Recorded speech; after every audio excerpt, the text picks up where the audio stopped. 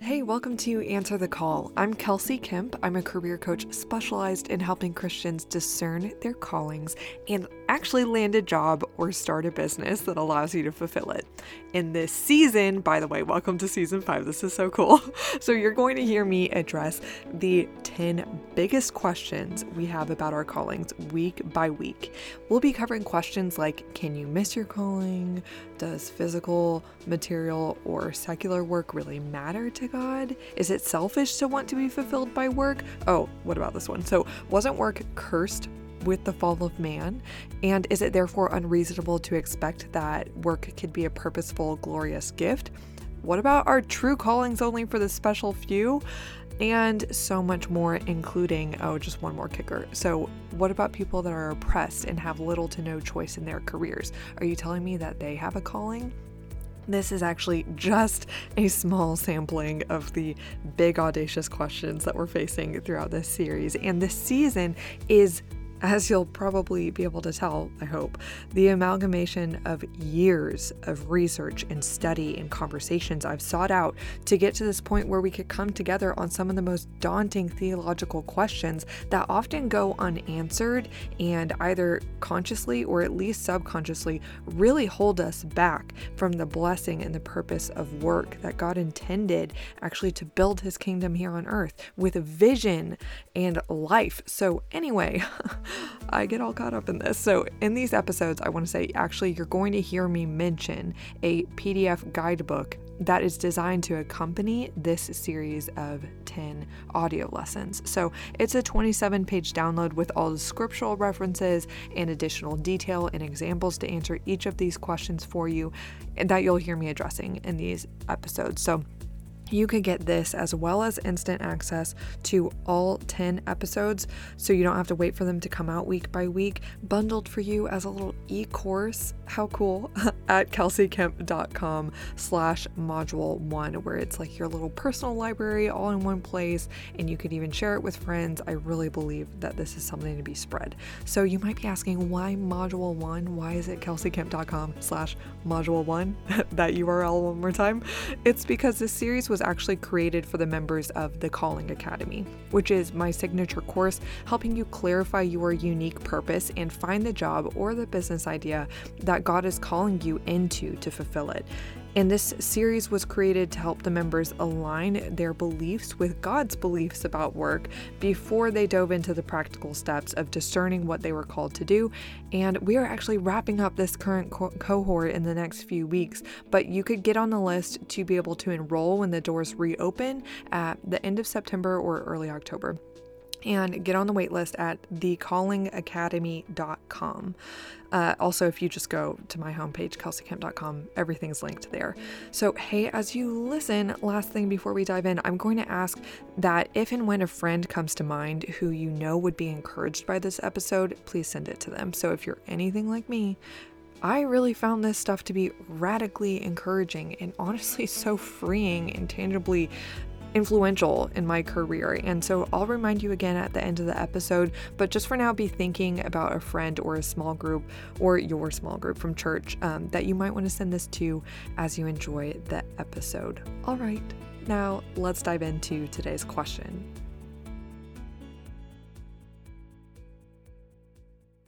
All right, so if you listened to the last clip, we now know that it is not inappropriate. It's certainly permissible to have a certain level of fulfillment from our work. Absolutely. It was designed to be that way. But now the next question is kind of like, what about my motives though? Does that really mess it up? Like, is it selfish to want that purpose and fulfillment from my work? What if it's just for my own fame or prosperity or self-worth? And I first want to address this by talking about where that desire in a redeemed sense might be coming from. Because it is not inherently wrong to want a sense of purpose, fulfillment, and even significance and a sense of self-worth from your work. It's really not inherently wrong because you were called to rule. Remember, like from the beginning in Genesis chapter 1, verse 26 through 28, you see that we are given the purpose to rule. And God intentionally uses really grand language all throughout the scripture. So remember that you are called a priest, a part of a royal priesthood, who is a part of the most epic lineage of God's royal and chosen people. God himself claims you as his special possession in 1 Peter 2 verse 9. And also claims you as his own son or daughter, like in 2 Corinthians 6:18. It sounds to me, honestly, excuse me, that God goes to great lengths to remind you of your significance, your worth, value, and special station within creation, as you are made in his image, like no other parts of creation are. And therefore, it should come as no surprise to you or me that we were made to crave a special place in the story of humanity and an experience of work that validates that immense worth that God placed in you. Yeah, that should really, I believe, come as no surprise. It's just how do we relate to that and keep our own sinful nature in check, honestly. So in fact, let's talk about the first 2 chapters of Genesis and how it validates that work was actually meant to be one of the primary activities that gives us an experience of a sense of purpose, not because it is a distraction from God, but actually because it's one of the biggest ways that we can commune with God as we make ourselves useful to others and to creation, rather than just living for ourselves, as we also discover who we are. Because the amazing thing about work is that action and cultivation and creativity and all the things that are associated, like activities associated with work, are actually one of the most impactful experiences that help us even understand who we are in terms of our distinct abilities and gifts and characteristics and qualities. And those are all a major component of what comprises our sense of identity. And also, work is an incredible gift that allows us to commune with God deeply, and not as a distraction, but as a communion with God, in that it also allows us to discover more of who God is as we establish a relationship, as we, through striving, realize our limits and acknowledge him as the source of our identity, the ultimate source of our hope and strength. And I really like how Dorothy Sayers famously wrote, "Work is not primarily a thing one does to live, but a thing one lives to do. It is, or it should be, the full expression of the worker's faculties, the medium in which he offers himself to God." And of course, when I say a thing one lives to do, work is not like my God and she's not saying this, that it's our God that we serve. It's actually a medium in which we use the facilities or faculties that God gave us to serve him. And we get to participate in creation. In that action and participation, so much of that posture in life is what reveals more of God to us and allows us to serve him more and go in that loop of knowing him, therefore loving him, therefore serving him, therefore knowing him more, and all this stuff that's like an endless cycle. But I really wanted to point out also that, just to give you an example of the significance that God assigned to our work, and therefore it's very natural and not inherently selfish, more so appropriate for you to crave, though I will address the way that we could fall into sin in this way. But just to give you a biblical example of how it's appropriate to acknowledge that significance that we crave in work, God gave Adam the task of naming animals. That's the first example of man's work. That's the first example that we see of Adam getting his first task and living out the commandment he just received to rule, fill, and subdue the earth, and all the things that are in it. And so in Genesis 2, verses 19 through 20, it says, "Now the Lord had formed out of the ground all of the wild animals and all of the birds in the sky. He brought them to man to see what he would name them." I love that. To see what he would name them. "And whatever the man called each living creature, that was its name. So the man gave names to all the livestock, the birds in the sky, and the wild animals." And I want to note that naming was not some cute little task that God gave Adam to make him feel like some toddler, to like help his daddy out with some like bottom of the line action item on the list that doesn't really matter. No, God gave Adam this really like authority building significant task. And we see that, I think, quite significantly in when we look at what the Hebrew translation of this verse is. It uses the word called, which obviously, I mean, around here is such a special word because we're trying to discern what you are called to do through the lens of also who God called you to be, which means to call, to proclaim, to read, and almost to prophesy, like call out who you are and what you would do as a result of that. The Hebrew word called that's used here is kara, if I'm saying that right, Qara. I'm not quite sure, but it means to call, proclaim, or read. And this is the same word used again and again to describe God's work of creating the heavens and the earth. So, for example, he called the light day. He called the darkness night. And this is also the same root word that God uses, meaning to summon or proclaim, when he renames Abram to Abraham, because he was proclaiming, as it says in Genesis 17:5, "For I name you Abraham." Now changing it from Abram, "For I have made you a father of many nations." This word also, it's used over and over again in the Old Testament for parents prophetically naming their children, such as Noah's father. This is an example. So we see Lamech. It says in Genesis 5:29, Lamech named Noah and said, "He will comfort us in the labor, in the painful toil of our hands caused by the ground the Lord has cursed." And so he's prophetically not only just giving this son a name, but it means something. It's like he's literally using a name to give a calling, what we would consider a purpose, a task, an assignment, a calling. And that was actually part of God's design for parents to powerfully name their children, to call out their purpose of who they would become, actually, because God actually gives us that level of creativity and authority. And he delights in, like it says in that passage I read, it's seeing what we will name the things that we are given to rule out of obedience to our first commandment that we've so often quoted in these audio clips of Genesis 1, 26 through 28, to rule and subdue the earth.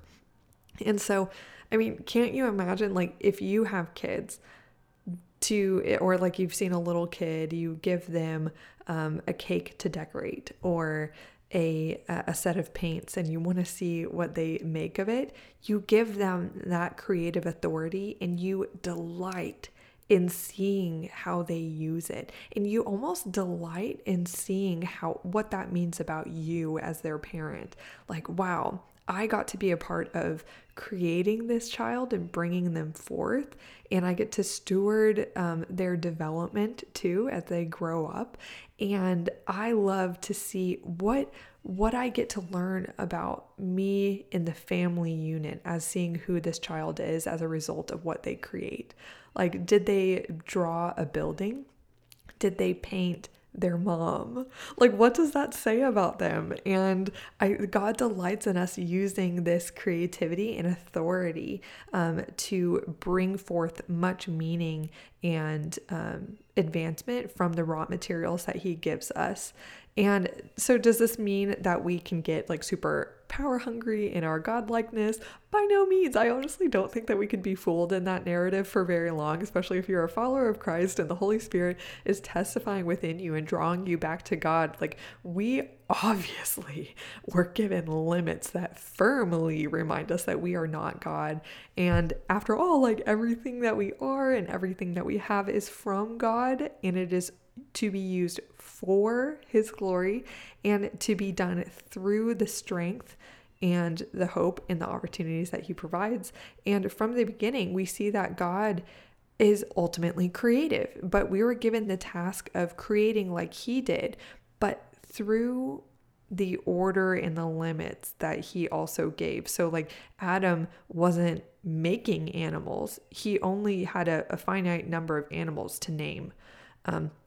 Just like if you gave your kid a canvas and a set of paints, I think it's highly unlikely that a 4-year-old is all of a sudden going to go create a new set of paints or create some other medium to do art with. Like, you're given the task or the tools to carry out your task with.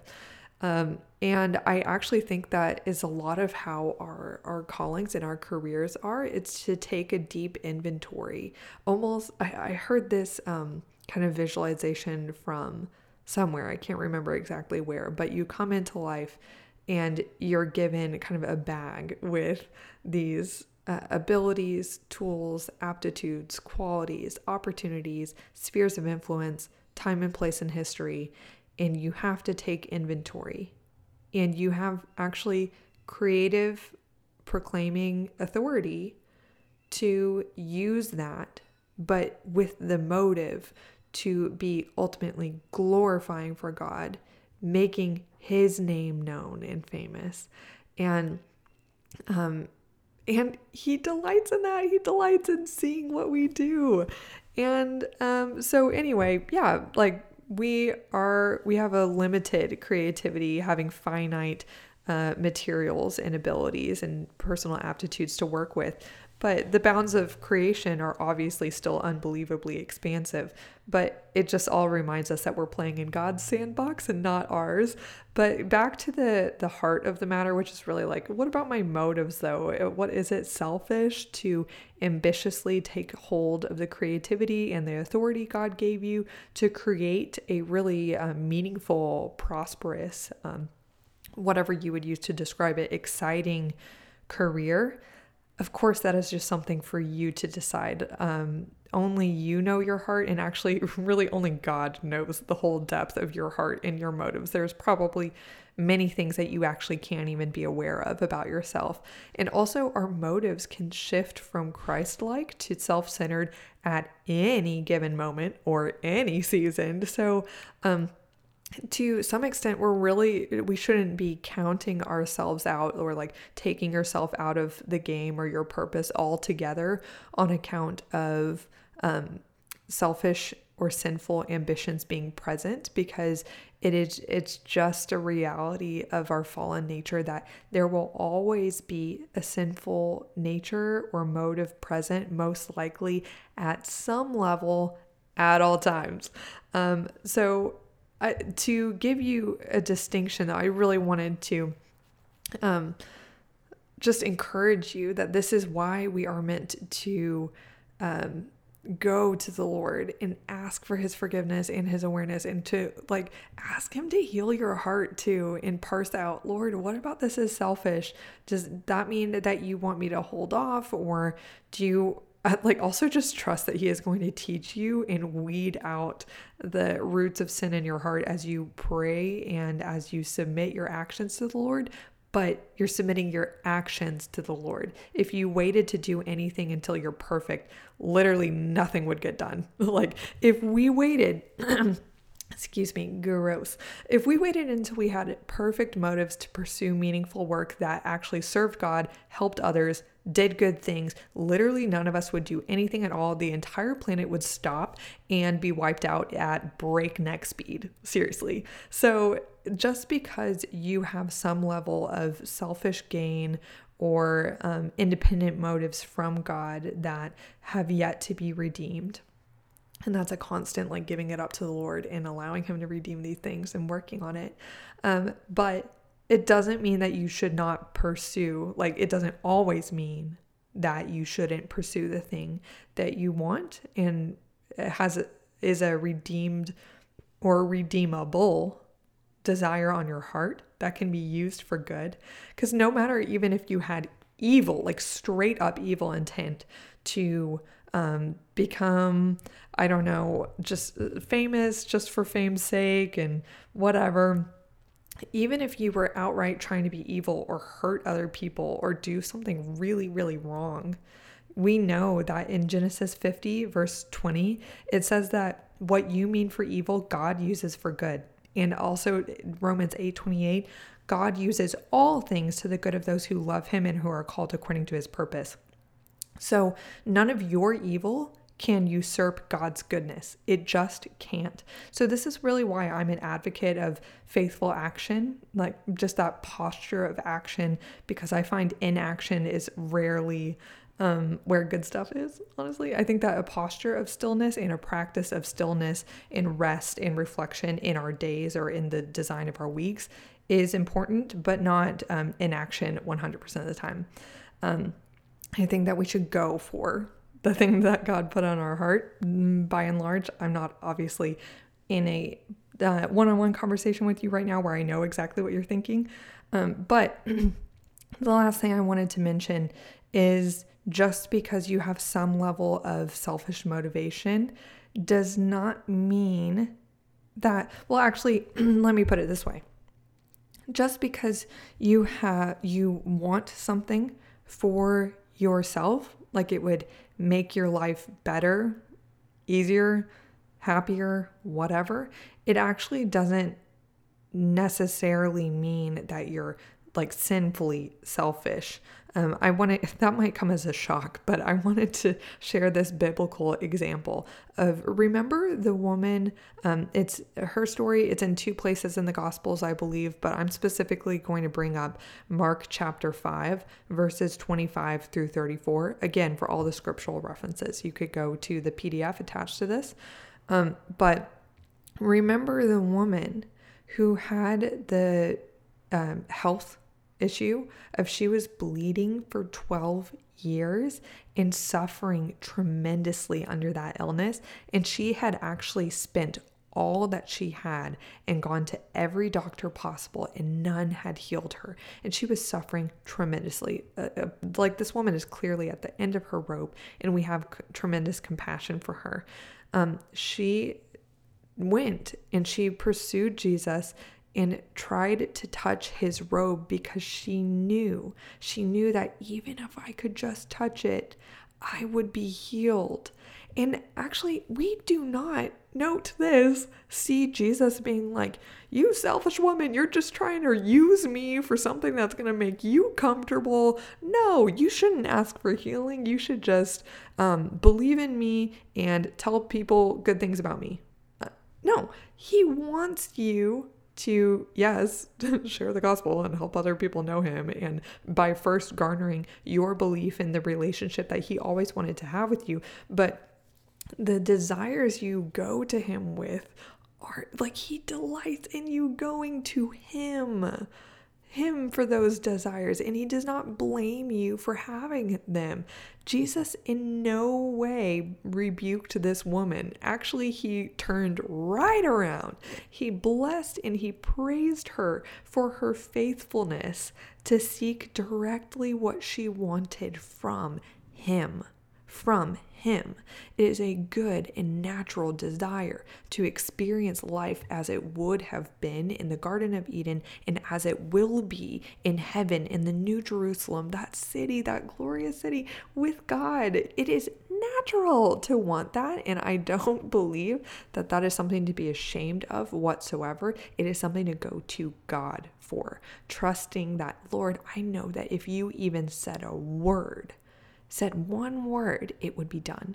And this is why, like in, I think it's Matthew 17 and actually multiple places in the gospel, we see that imagery of the mustard seed. If you only had the faith of a mustard seed, Jesus says, you would be able to move a mountain from here to there. How frivolous is that? Hi, what? Like, wouldn't somebody call me selfish if it's like, oh, I just decided that I was going to move a mountain from here to there and maybe it displaced some people and like disrupted some sheep over there? Like, you could call me selfish, but Jesus actually follows up that verse or that segment of Matthew 17 and he says, not only would you be able to move a mountain from here to there, and in another, later on in Matthew, he says, not only would you be able to throw a mountain into the sea, but he says, all things would be possible for you. And he does not rebuke you. He actually affirms that power. And can we manipulate and abuse it? Yes. But that does not mean, like, God didn't throw out a bunch of caveats. He was like, use it, but not for your sake or your name or because you have that power.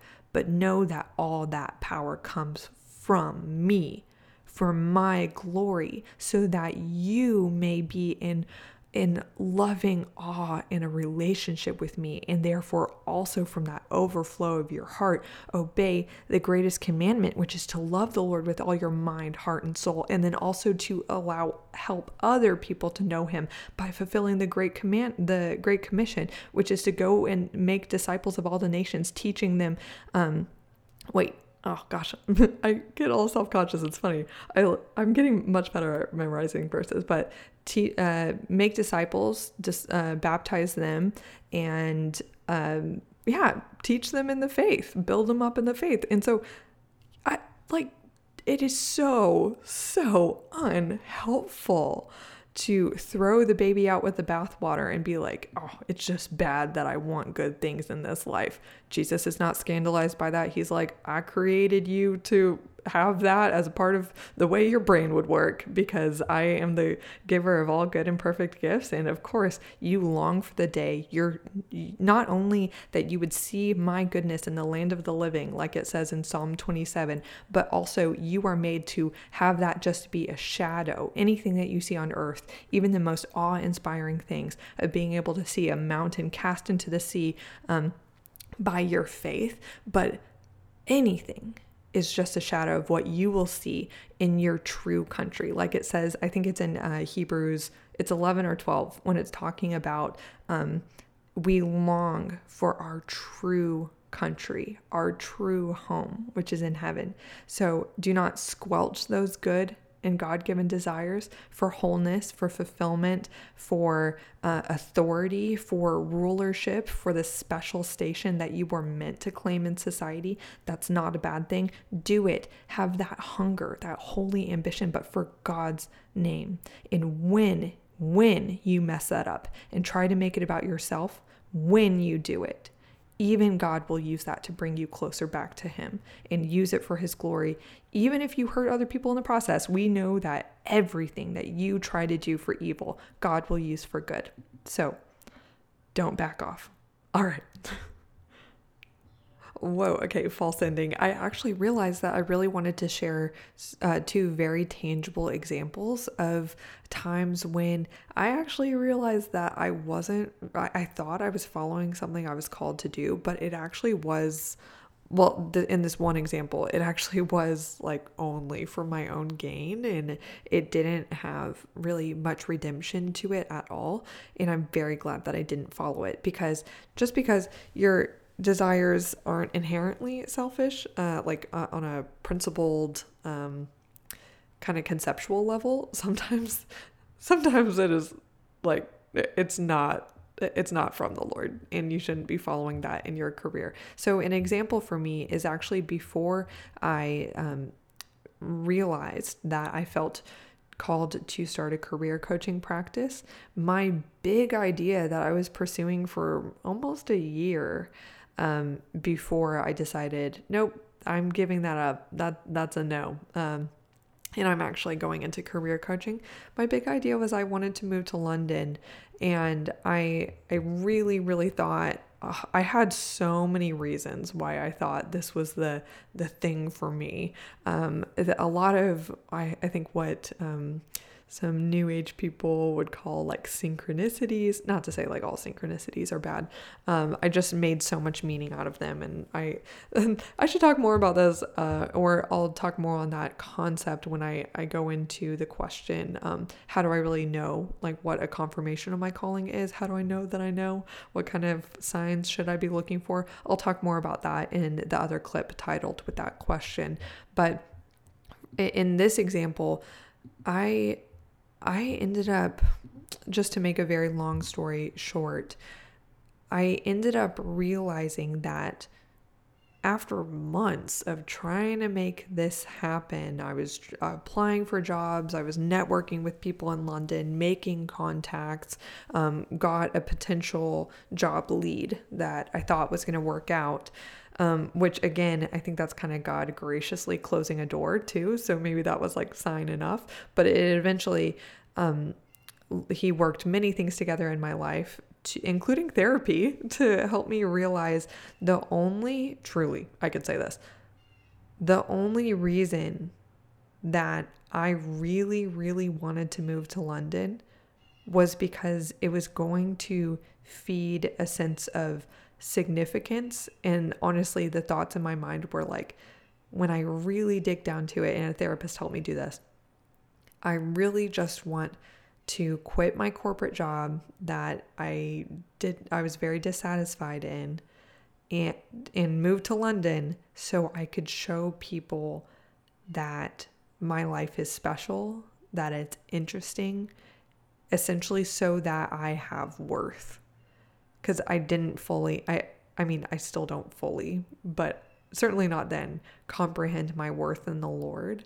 And I needed that idea and that dream to move to London to give me something to look forward to. Like, oh, my life has meaning. It's an escape. I used it as an escape. And the distinction that I want to make here is there could be many, many reasons, as there were in my career coaching practice too, that I was excited to get into this career and quit my job and go start my own business for many reasons that are personally beneficial. For freedom of time, autonomy and creativity, doing something that I really felt was meaningful and fulfilling, helping people in a way that I thought mattered a lot. But that last point leads me into the next thing I want to say, which is the distinction between what I thought was a calling to move to London, like the whole deal. Like I thought I had like this vision for it and everything, like a vision from the Lord, the whole shebang. The distinction between that, and one of the clearest distinctions between that and starting my career coaching practice, was I really was trying to engineer reasoning as to why I felt called to move to London and why that would benefit the Lord's kingdom and serve other people. But ultimately, I was just making that stuff up to try to justify something that would serve me and me alone, which I was like, oh, that like I could just like share the gospel in a largely secular environment. It's like, homegirl, you could do that anywhere. What if I'm calling you to do that in your city right now? So I was really just trying to engineer reasons why I thought it would be good for God for him to allow me to do what I wanted. But with career coaching, I was very excited about the things that would benefit me, but there was so much sacrifice in it, like so much, that still my motivation to do this for others overrode any hardship that would, and to glorify God through serving others in a specific way. It overrode any fear that I had of how it would disadvantage me monetarily, socially. My self-worth had lots of hits taken to it as I was starting a business, and as it was very humble beginnings. And I essentially, there was many reasons that God graciously confirmed that I was called to do this now, but essentially the deep motivation and a deep sense of calling to benefit others and serve God and glorify him and help his people in a specific way was present. There was an other-focused motivation in addition to also personal benefit in addition to a desire to serve God and glorify Him in a specific way, in addition to a deep resilience of, I believe God is extending the grace and strength to me to overcome and have a willingness to put up with any sacrifice I need to make to also make this happen. And so I hope that makes it clear too, to just give you an example of maybe you do have some career dreams that are like 95 or 100% just for you, like my desire to move to London. And that it just cannot, it's not a calling. It's really not, because God calls us to community, to work within the fabric of creation, not as a lone wolf that goes out and pleases yourself alone. Instead, when you're playing your part as the puzzle piece to glorify God and serve others, God says, come and share. Well done, good and faithful servant. Now come and share in your master's happiness. So therefore, motivations for personal benefit will be present as well, but it's among the family of like others-centered motivations. So anyway, I really hope that helps you too. All right, what did you think? Do you have any follow-up questions? Because if so, you could always DM me on Instagram at Kelsey_thecalledcareer.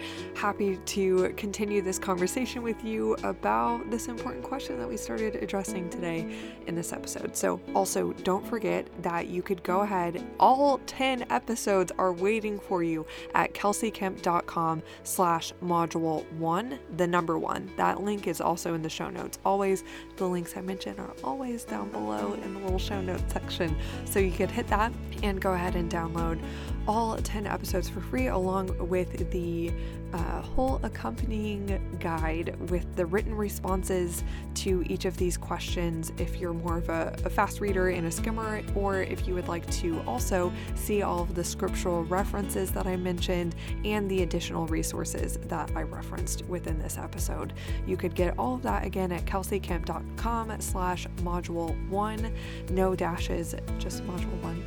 And also, guess what? I added a really fun new section to my website, kelseykemp.com/free. It's also in the main navigation. So that free tools section, go ahead and hit that, and you could see all of the free resources I've created for other areas of your professional development and helping you clarify your calling and get on the road to either getting a job or starting that business that really is going to allow you to fully and boldly live out your calling for the glory of God and the good of others. So lots of stuff waiting for you over at kelseykemp.com. As for this episode, if the people, I don't want to say if, I really trust that the Lord has answered my prayer and brought some people to mind that you think would be highly encouraged, edified, and emboldened by this episode. For those people that you're thinking of, I'm just going to remind you to text this episode to them saying, hey, I was thinking of you. What do you think about this? Let's start a conversation about it. So text this link to them and get very, very important conversations started to encourage each other together to go step up to the plate, go stand in the stations that we're called to serve in for the glory of God and the good of others. All right, this wouldn't be a proper outro, would it, if I didn't also ask for your partnership through a quick rating. It literally only takes one click if you're on Apple Podcasts to leave a 5-star review, and a quick review through a written review just by leaving a couple words. It doesn't have to be fancy at all. Truly, it matters and it counts, and it helps you actually join in this mission with me hand in hand to spread the word of God and information to help people step into their callings. This stuff matters, and I so appreciate each of you who have actually even left multiple reviews. I've got some homies in this audience that really, I'm so grateful for your support. All right, I'll see you next week for our next episode in this season 5 about the 10 biggest questions that we have about our callings.